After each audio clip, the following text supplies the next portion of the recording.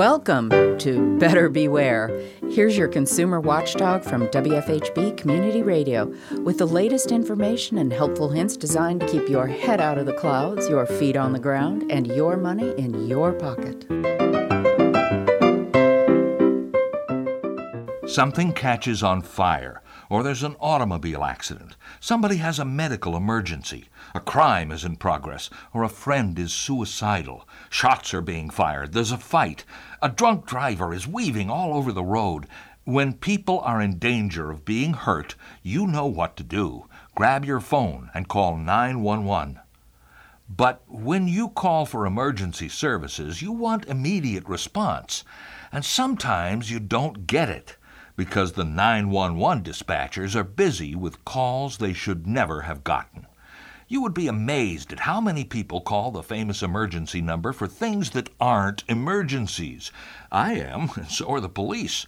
Up in Indianapolis, it's become a crisis, with as many as 40% of the 911 calls they handle being other things, running from ridiculously stupid to stupidly ridiculous. Motorists call when they get lost to ask for directions. A woman called 911 to report a large spider on her ceiling. Another lady called to report peanut shells on the ground. She wanted the police to come out and pick them up because she was afraid her dog would have an allergic reaction to peanuts if he ate them. A guy banged the emergency dispatcher's ear for 3 full minutes because he was at a Rally's hamburger joint and they served a drive-up customer before they served him. One day, Indianapolis police got 50 calls from the same number, and it turned out to be a child playing with an old phone. The parents thought the phone was useless because the account was no longer valid, but any phone that can turn on can dial 911.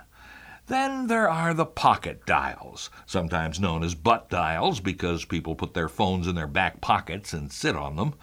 When a 911 dispatcher gets a call and nobody says anything, or the call is quickly hung up, they have to send somebody to check it out. It could be a crime in progress or a medical emergency when the caller cannot speak. Imagine if somebody you love had a heart attack, a bad fall, or an overdose, and you called for an ambulance and were kept on hold for a minute, or 2, or 3, when every second counts, because some damn fool called 911 to report a missing garbage can. It happens, and it shouldn't.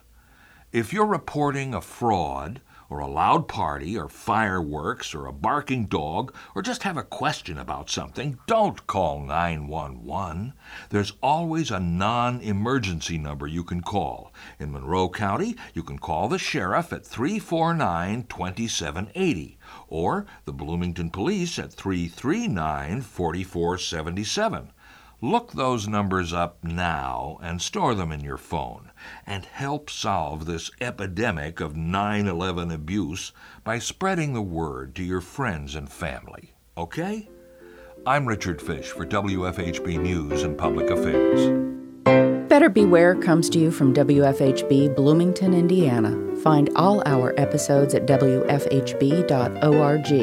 If you can help put the kibosh on a con, email beware@WFHB.org. Remember, swindlers never give a sucker an even break.